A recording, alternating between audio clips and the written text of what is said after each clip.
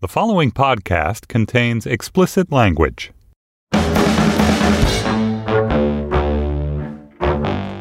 Hello, and welcome to the Slate Political Gabfest.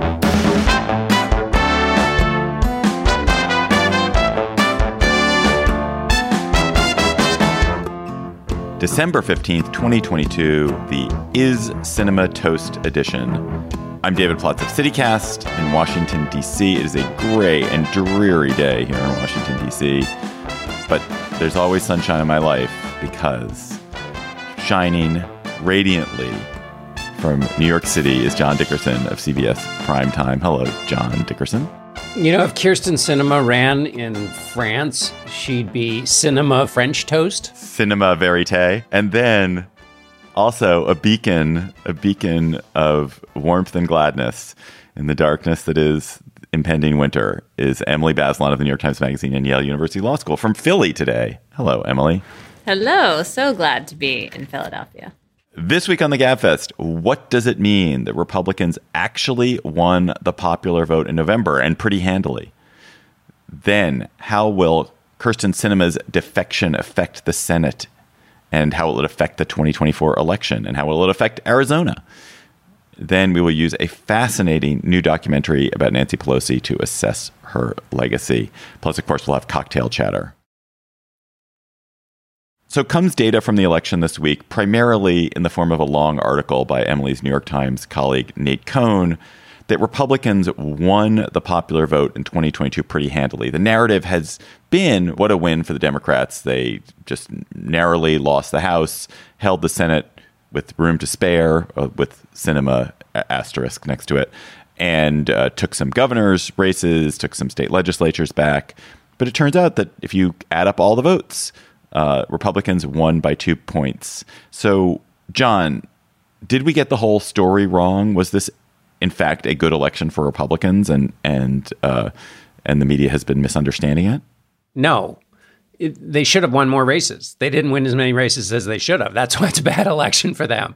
It is interesting in figuring out the vote that it's why that happened, and it wasn't because Republicans didn't turn out in those key Senate races in particular. They turned out. They just voted for the other candidate because it turns out if you pick people who are wholly so unqualified that it's an embarrassment that voters, even in your own party, will go vote for the other side. So what we learned there is that split ticket voting is still alive, although I think the data show that it's alive, but only in those extreme circumstances, that you really have to run a Mehmet Oz or a Herschel Walker to get, or a Blake Masters, particularly Blake Masters and Kari Lake, actually, to get voters who are partisans to switch over and vote for the other team. But I think one thing where it is interesting.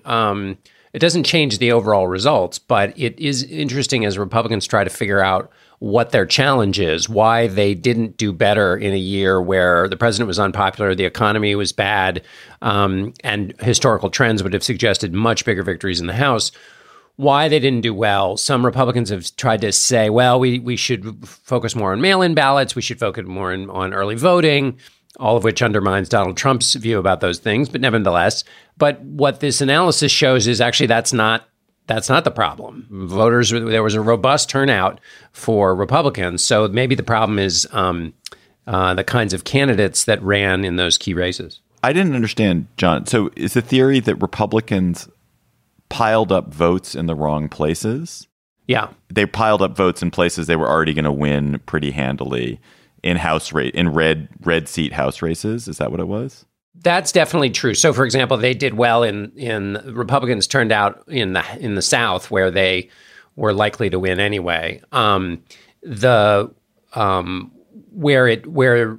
that's one of the things is they piled up votes in areas where they were going to win anyway. But they also, the secondary finding is that while they piled up votes in some places in those key Senate races, they didn't pile up votes, or they turned out, but they voted for the Democratic candidate. Emily, it must be alarming for Democrats, however, the extremely low turnout of black voters generally, who are just the backbone of the Democratic Party. Is this just kind of the normal pattern of a midterm and, oh, not to worry? Or did it feel distinctive that there's something in what's happening with the Democratic Party's relationship to black voters that they should be more concerned about? I mean, they should be concerned. And some of this drop off has been part of the electoral picture since President Obama left office. I think it particularly looks like it might have mattered in Wisconsin, where the Democratic Senate candidate Mandela Barnes lost by something like 26,000 votes, and turnout was among Black Democrats, or at least I think among Democrats in Milwaukee, which is a city in Wisconsin, was, I think, the drop-off was even more around the same amount that Barnes lost. And so, look, all the people who didn't vote or who didn't vote for Barnes are, get the credit or blame for how that election went. But you look at a gap like that and you think, what was going on in Milwaukee that people were not interested? He seemed like he should be a candidate that would play well. What's happening there? And, I think the sort of broader question is, obviously it was really important in this election, and it will remain important for Democrats to be able to persuade some registered Republicans or independents to vote for their candidates. Otherwise, they're not going to win. And then there's this question of whether, when you try to persuade into what is probably a more moderate or, even more conservative middle, are you losing the sort of core Democratic voters? Are there messages that appeal on both ends of that spectrum? Maybe there are, and I haven't seen any really good explanations of why Black turnout was down that are related to messaging or what the candidates did or didn't do. Have either of you seen any compelling explanations? I don't think we really know yet, right, John? I haven't seen it. I've seen the analysis that the turnout was low. One possible, and this is making this up on the fly, is that turnout in off-year elections is often not robust. The bigger question, the larger question, this needs to be figured out for Democrats, is that one of the most crucial challenges for the party is its increasing is the fact that it's basically becoming a white educated party. And so if they're losing some non-white voters and they're losing working white class voters, then they're left only with college educated. And the suburban vote didn't rush back to the Republicans the way some had hoped. Again, in crucial places where they had bad Senate candidates. But if you start losing some suburban college-educated voters, the Democrats are, their coalition looks pretty weak for 2024 in both the Senate and the presidential. It isn't true that this midterm was a low turnout midterm. This midterm was a pretty high turnout midterm. It's just that but for Black Democrats, it was a low turnout, relatively low turnout midterm. Right, but you could imagine the low turnout effects, which are standard, just existing in one pocket or another. Even if other cohorts turned out, it's not necessarily, there may be idiosyncrasies to individual groups that are, unique to those groups. Can we go back to your point about education, John? Because that seems to me to be a tricky one. College-educated voters may want more progressive messaging if they're Democrats than this larger base may be comfortable with, whether they're Black or Latino or Asian or white. There can be a kind of divide there. And especially if a lot of the people who are working for Democratic politicians and on campaigns are also in that kind of highly educated, progressive sliver.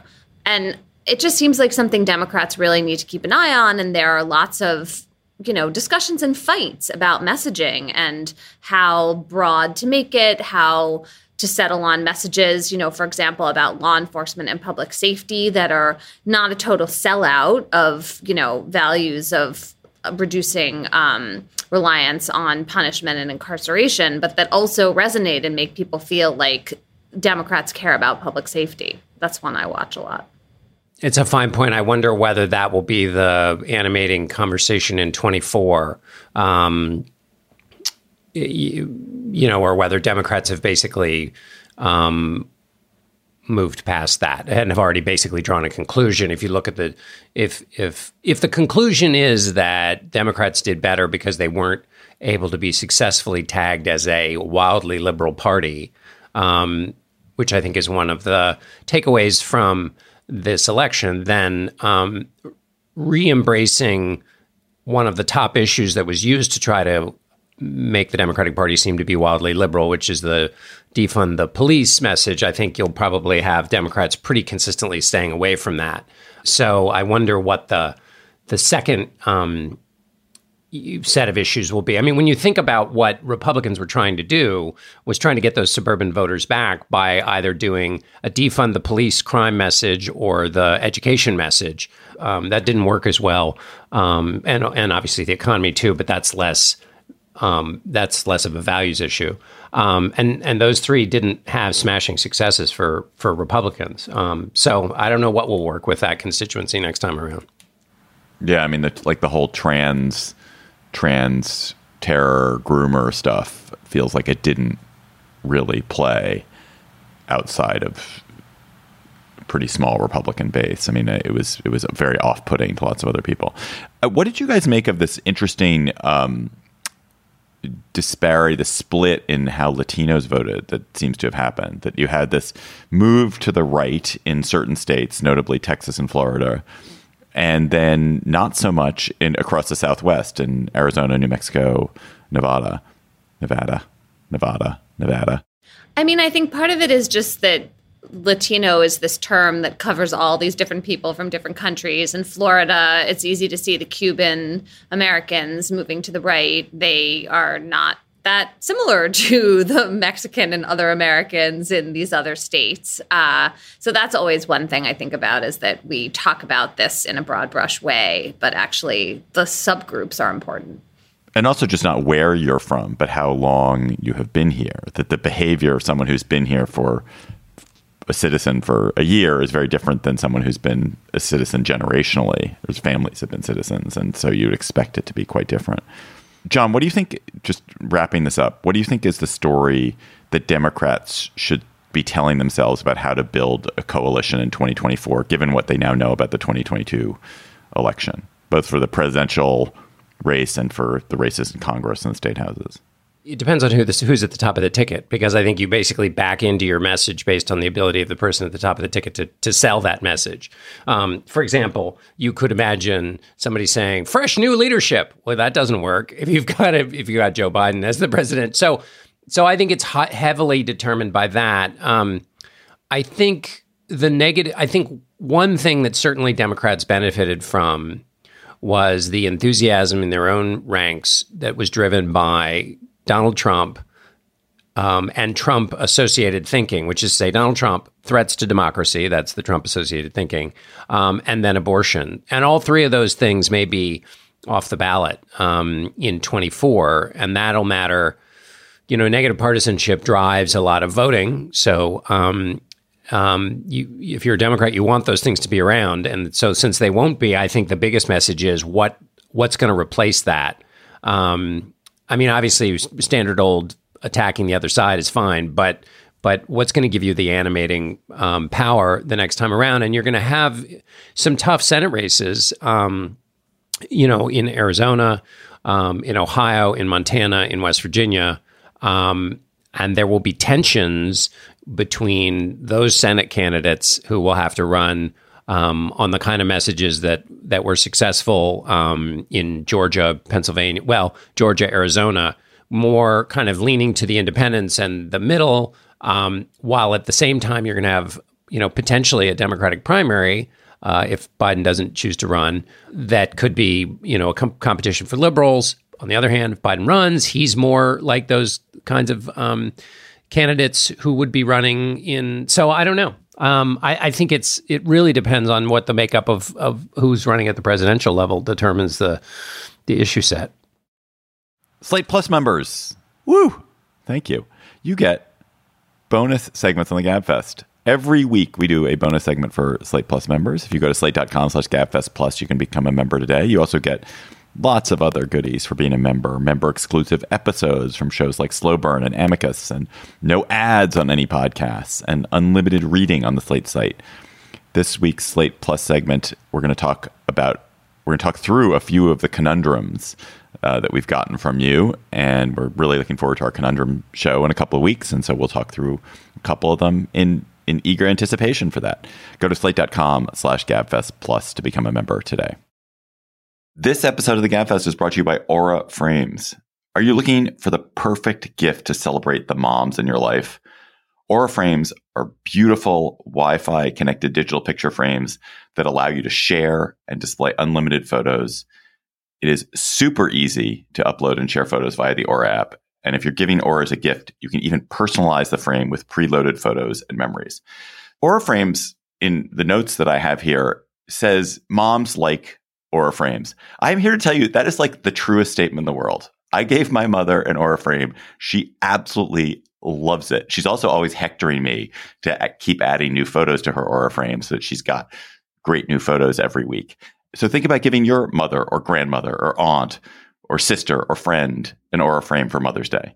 It was named the best digital photo frame by Wirecutter and selected as one of Oprah's favorite things. Aura frames are guaranteed to bring joy to moms of all ages.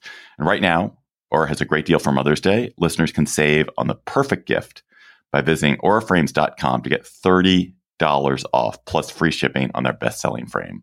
That's AURA frames.com. Use code GABFEST at checkout to save. Terms and conditions apply. Kyrsten Sinema has left the Democratic Party in advance of a 2024 election when she will have to run, if she runs, in a state, Arizona, where Democrats are generally very irritated by her and irritated by her flirtation with Republicans and her occasional unwillingness to go along with the Democratic agenda. It sets up a very hairy election for Democrats in 2024. And I feel like do you guys remember there was that meme in the Trump years, the Twitter meme, which was time for some game theory, when people would do that, like time for some game. I feel like it's time for some game theory on what is happening with Sinema and like what this dynamic is. So, Emily, why did Sinema drop the Democratic name tag now? It's not even clear she's going to stop voting with them or caucusing with them or, having her nice committee assignments with them, but she dropped the name tag. I mean, I guess, do I have to give her the benefit of the doubt? I have a mini rant about this, which is like, okay. Bring it. So be in whatever party you want. That is up to you. But this whole like, oh, I'm not even going to really make it clear, it's such a DC thing to worry about whether there are 51 Democratic senators and whether they get to control the committees. Like, no, you're a politician. This is the Senate. Which party has the majority in the Senate matters to a lot of people you work with. It should matter to you and also to a lot of Americans, some of whom elected you. Like, it just, the sort of footsie with like politics doesn't matter and I'm independent and I'm not going to define what lasting change means. I'm just going to say I'm for it. I find her so irritating on all of those fronts. So, I mean, the obvious answer for why she did this is that she's trying to spare herself a Democratic primary, which she might very well lose. And she looked at the fact that, in Arizona, now other Democrats who are not so enigmatic have been elected. And she thought, I'm not going to be able to say that it has to be me. This is the only way to win a seat. And so if I take myself out of the primary and I run as an independent, then Democrats will know that if they put out a candidate and there's a three-way race, the Republican could well win and they won't want to do that. And so that's the game theory here. Is it certain, John, that if there's a three-way race in Arizona with Sinema and a Democrat and a Republican, that the Republicans win back that seat? Is it pretty certain, I should say? There's not a lot of evidence to refute that theory, if I can come at it in that sideways fashion. So Sinema's not very popular, and that's a problem. So if there were three candidates, she might get some votes. But, obviously Mark Kelly had a tough race in Arizona, and it's going to be a tough race for whoever the Democrat who runs in the state is. And so they're going to need every vote they can get. And you don't want votes going to Sinema that might go to the Democrats. So, that's a perfectly reasonable assumption. Is she so unpopular that no Democrat that she'd get zero votes or she'd only get Republican votes? I don't think that's right. I mean, the question for Democrats is whether they, how much they would put behind a Democratic candidate, because it could just be a lot of money for a race that goes to a Republican. And in this really tough environment next time around, money's going to be tight.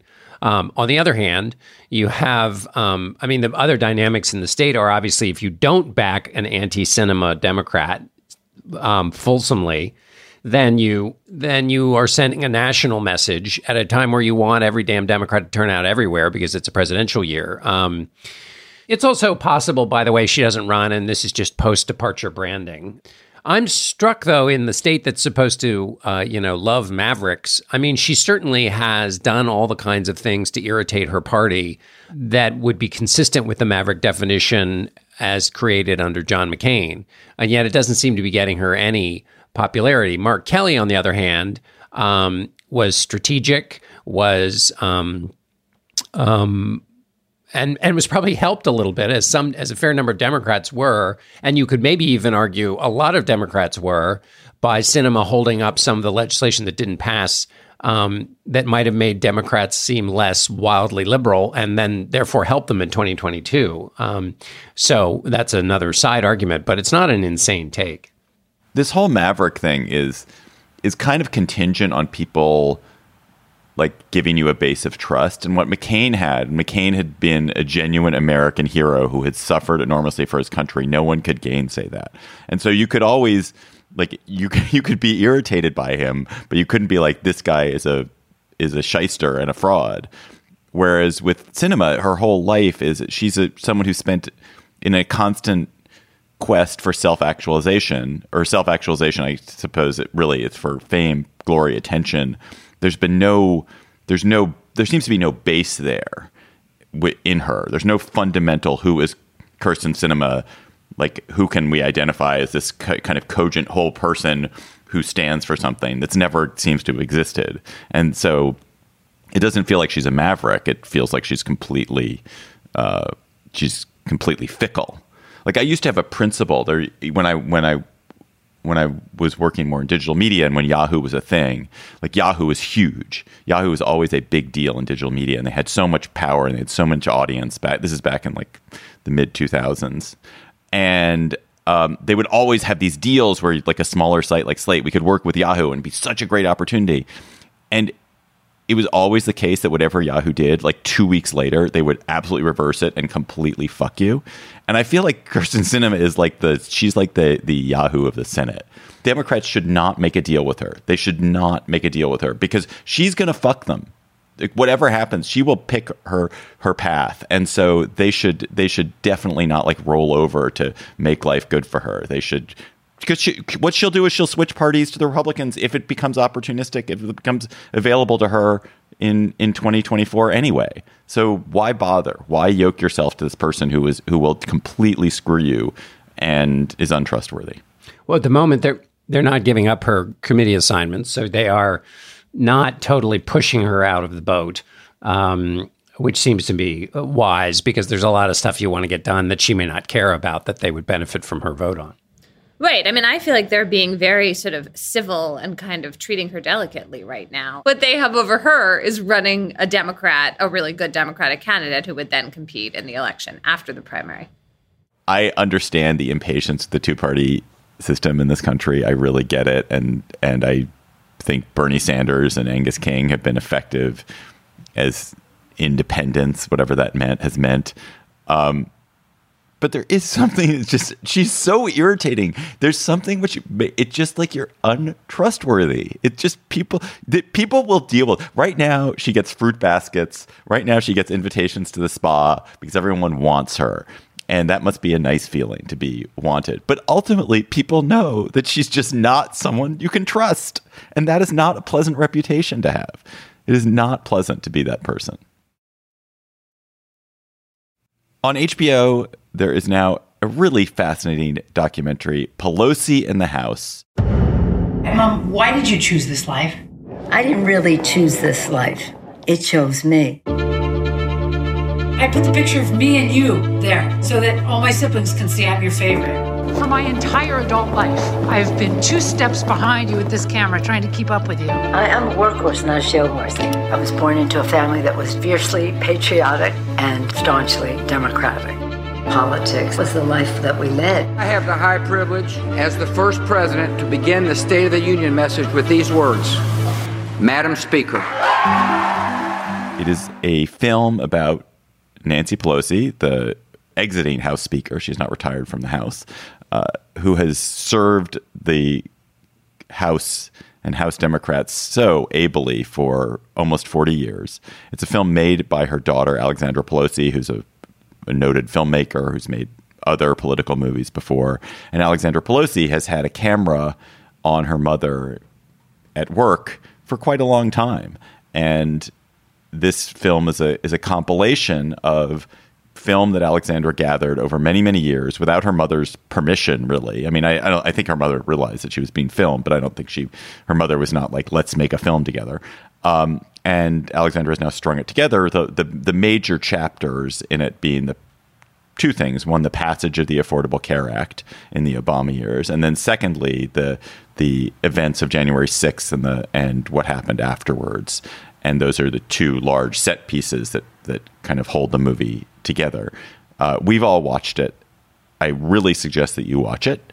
It's a really fun watch. But we're going to talk about it. So, Emily, what was your overwhelming sense coming away from this? Did you have a phrase that sticks with you, or a feeling that sticks with you after watching Nancy Pelosi at work? You know, it reminded me of the Mitt Romney documentary in that both cases, there's this person who seems kind of far away and often speaks in these political platitudes, and they don't seem super real or warm or someone like that you would enjoy spending time with. And then you see them in all their personal quirks. Like there's a great scene of her dancing around with her grandchildren, and you see her kind of on the phone, like venting to President Obama about something after a vote. And it's just very human.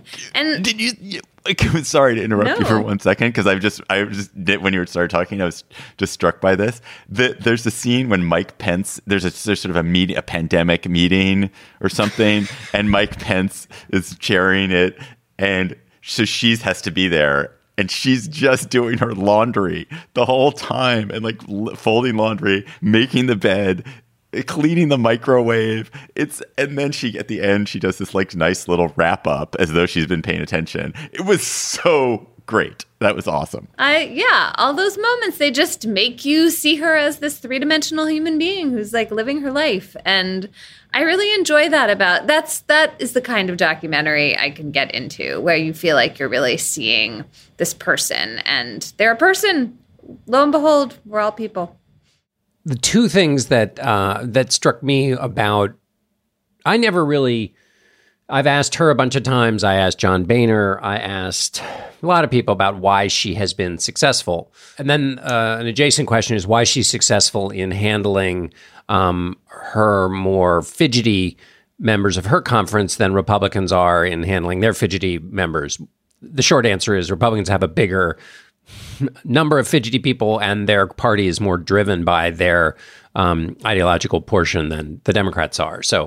But she is also, and John Boehner says this, just much tougher than he was.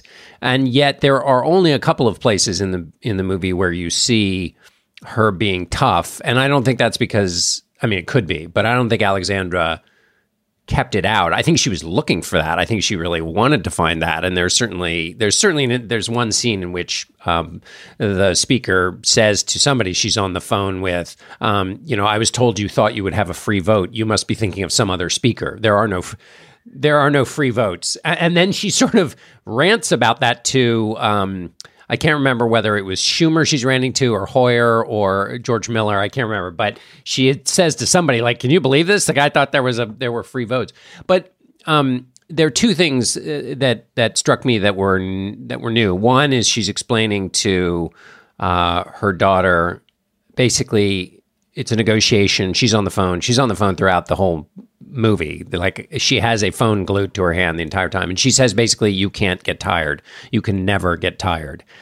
And that is just right on the, so that's exactly right. And obviously for somebody who travels as much as she does, raises as much money, goes to as many candidate events as she does, that's been the key for her. And literally not getting tired. The other thing is, she, in that series where lawmakers are coming in to see her, she just listens. She doesn't get tired of the listening part of the job, and so can get people on board, not only by being tough on them, but also by hearing them out and taking that approach. I wrote down, John, the one line in my notes for this entire segment is "You can never get tired," and that was exactly what stuck with me too. Was that what she is she is this person who is incredibly persistent. She doesn't come across as being a scintillating speaker, as being like the kind of absolutely brilliant person or anything like that. She just comes across as someone who's like incredibly hard working at this job and understands it profoundly and is working really hard at it. And that gets you like 98% of the way there. It was a revelation to me. I've had no opinion about Nancy Pelosi. I've never followed her. I've never really watched her speak. She's not someone who has any emotional hold over me. And I was utterly taken with her in this. Although I was kind of bored by the January 6th stuff. I think I've just seen that now so many times. And the emotional power of the January 6th stuff, to me, didn't come, A, because we've all seen it before, and also didn't come through as powerfully as Alexandra talking about it, which the reason she was there behind her mother with a camera so often, as she said in our interview, was that was family time. Like when there was a vote, she invited the family down. So Alexandra was just always there at official events because that's when she saw her mom, and that was true for her grandchildren as well. And she talks about during January 6th, and even during the passage of healthcare, her kids saying to her, "Why do all these people want to kill Mimi?" which is the name that they give to their grandmother. The first stage of what Alexandra was going through is, the tonnage of Republican commercials that were run against Nancy Pelosi, the turning of her into an absolutely evil boogie woman, which obviously there's a gender component to that. But also, she is this figure first, and then they come to Capitol Hill. You could argue she was the most targeted person in the riot on January 6th. And to have that as the price of service, and so Alexandra's kind of like, why do they hate her so much? And why do they? And then, of course, the attack on her father and the snickering response to it by everybody from Elon Musk to the governor of Virginia. What Alexandra was wrestling with is, was any of this worth it, if that's the cost?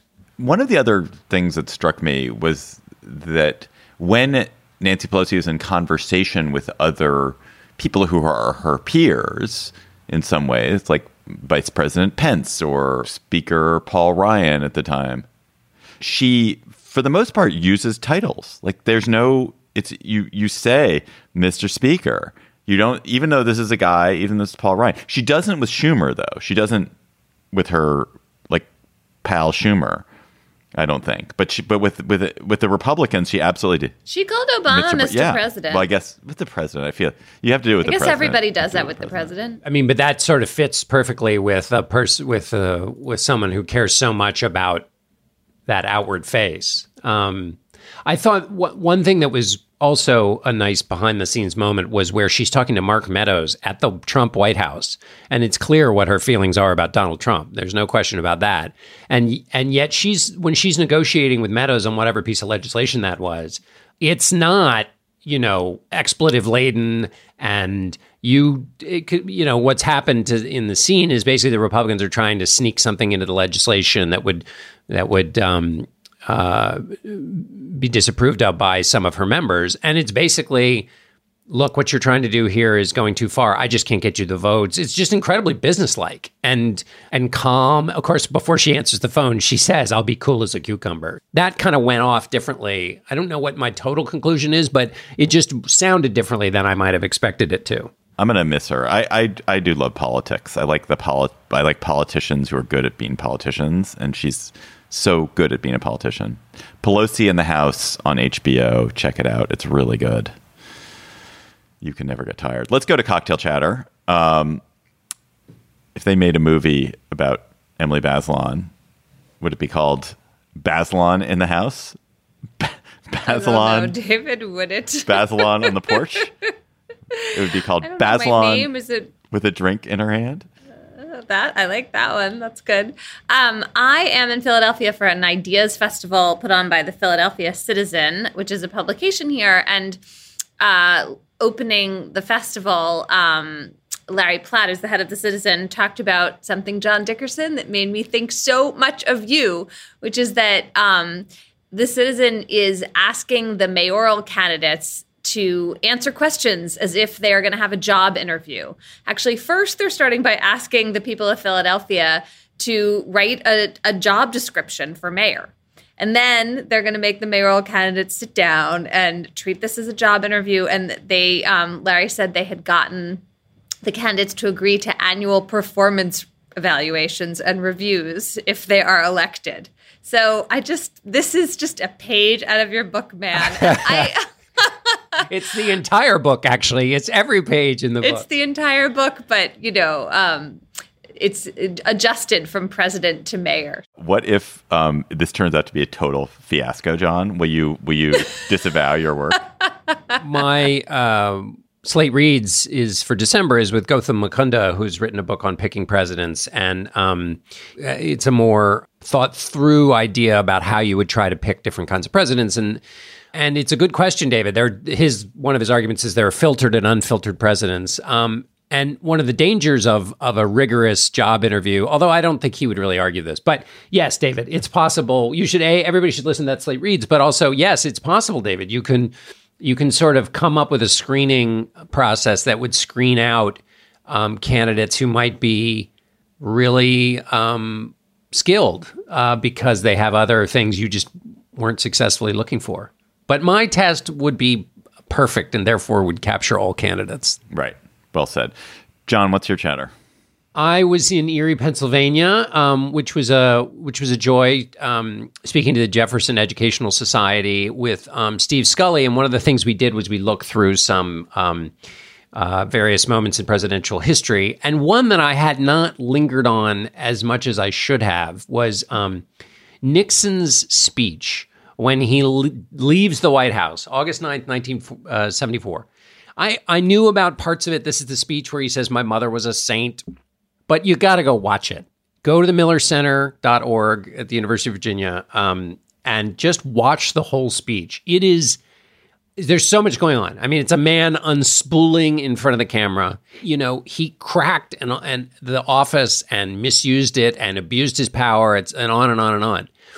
But nevertheless, unlike Donald Trump, Nixon was also roiling with this desire to kind of perfect the presidency by all of its traditional norms. So he had all these Richard Reeves's book begins beautifully on this day, August 9th, with all these notes Nixon wrote to himself about how he needed to work every day to lift the country's spirit. And you see that in this speech. He's on his way out and he's trying to inspire the young people in this clumsy, shambolic, emotional way. And then at the end, he says this line, which I'm not going to steal, but the advice he gives people is literally the thing that destroyed him. And it is this, you see in this speech, the two different Nixons. You only see one in the speech, but you know why he has to leave, because he didn't listen to any of the things. This one moment, it won't take you long. And read Richard Reeves's book too, which is really good. My chatter, two chatters, one very grim and one not at all grim. The very grim one is I would urge you to read the series that the Washington Post is doing about fentanyl. It's so sad and grim. It's a series of articles about fentanyl, how it gets here, what its impact is, why it's so devastating. I particularly recommend, there's a piece by Kevin Seif, Salwan Georges, Aaron Patrick O'Connor, and Reka Tenharla about an addict in Tijuana and how this addict lives. It's just so grim. And then there's an amazing story today, Thursday, about 5 people who died in Colorado earlier this year when they took what they thought was cocaine, but it turned out to be primarily fentanyl. And they all just essentially died in an instant. And they still don't know who supplied it to them or why. And this drug is unspeakable. And yet it is we got to deal with it. So I would really recommend that in the Post. The other thing I want to chatter about is just, it's so trivial. The Evercrisp apple. I don't know if you guys have discovered the Evercrisp apple. It's a hybrid of the Fuji and the Honeycrisp. That does seem promising. So it's not as sweet. No, it's sweet. It is sweet. It's very crunchy, it's really sweet. And it's sweet. I like a sweeter apple, but it has this fantastic texture. It's explosive, crunchy texture, but also a sweetness that I really like from the Fuji. So try it, the Evercrisp.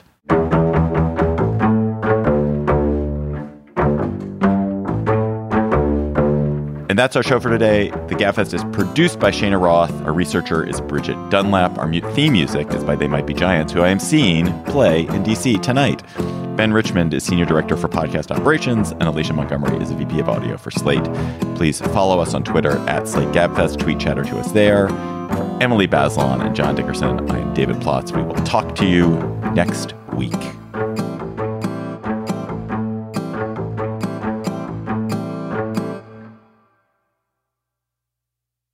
Hello, Slate Plus. How are you? Good. So we have a conundrum show coming up at the end of the year. And one of the great things about our conundrums is that you send us so many, and we can only ever get to a small fraction of the ones that are fascinating and interesting. And so we thought we would do a Slate Plus today with some of the conundrums that caught our fancy. And maybe this will get your salivary glands going for the prospect of conundrums at the end of the year. So I'll start with one. So from Shane Donahoe, what's the perfect time to get into a hot new thing, a fad or show or social media app? Is it right at the start when no one knows and you have to convince your friends to try it? Is it late once everyone's already there? Surely there's a better point, but when is it? Well, if it's really going to be hot, then the beginning is amazing because then you were there first. I feel like I have accomplished this exactly one time in my life, and it is this podcast. We started this podcast before podcasting was a thing. Oh my and God. I'm so glad. What an insight. What an insight. You're right. But for me, that is it. Because I am not a tastemaker, not an early adopter, and I'm too insecure to play that role. It really, maybe the key was that it was with no forethought. So I guess my question is about one of these shows that people are always excited about is if a tree falls in the forest. So in other words, if you are at the beginning of the fad, but all you do is enjoy the new show yourself, is that what we're asking? Or are you the kind of person who likes to watch the new show and then talk to your friends and coworkers about the developments of the show as it unspools, right? Like, didn't Slate used to have all of those like with Game of Thrones and other things where there were articles written and every time there was a new episode because people grooved on the kind of recap, I believe it is called, John. You're acting as if television culture is like this faraway country you've never visited. Well, I've never been in there. I've never been in sync. I've never been in. I've never been in sync with one of these moments. I haven't watched Mad Men. All of these programs that people are always psyched about. I mean, I did watch Game of Thrones. So you were even into Game of Thrones. So you have had. But you were a this super early experience. adopter of Twitter. I was an adopter of Twitter before anybody was. But that was because it had a good had good functionality when I was traveling in 2007 for the 2008 race. It was again stumbled completely into it. It was just better than Facebook was. But that's the best, right? If you're there early and you get into it and figure out the thing, and then other people are interested, it's great. That was just a snippet from our Slate Plus conversation. If you want to hear the whole conversation, go to slate.com/GabFest Plus to become a member today. Hi, this is Dahlia Lithwick, host of Slate's legal podcast, Amicus. If you're listening to this show, you might be interested in Amicus's live show that we're hosting in Washington, D.C. on Tuesday, May the 14th. My colleague, Mark Joseph Stern, and I will be talking to some amazing guests, including Sherrilyn Ifill and a sitting state Supreme Court justice, all about how originalism, a relatively recently invented way of interpreting the Constitution, has taken over the Supreme Court and radically reshaped the law. It's been doctrinal rocket fuel for the conservative legal movement and facilitated the rolling back of abortion rights, the expansion of gun rights, and the obliteration of the separation of church and state. And as another wildly consequential Supreme Court term careers to its end, the court's originalists are on a tear. But there's something you can do about it, and we hope you'll join us in D.C. on May 14th to explore the possible pathways out of the current situation. Go to slate.com/amicuslive for tickets.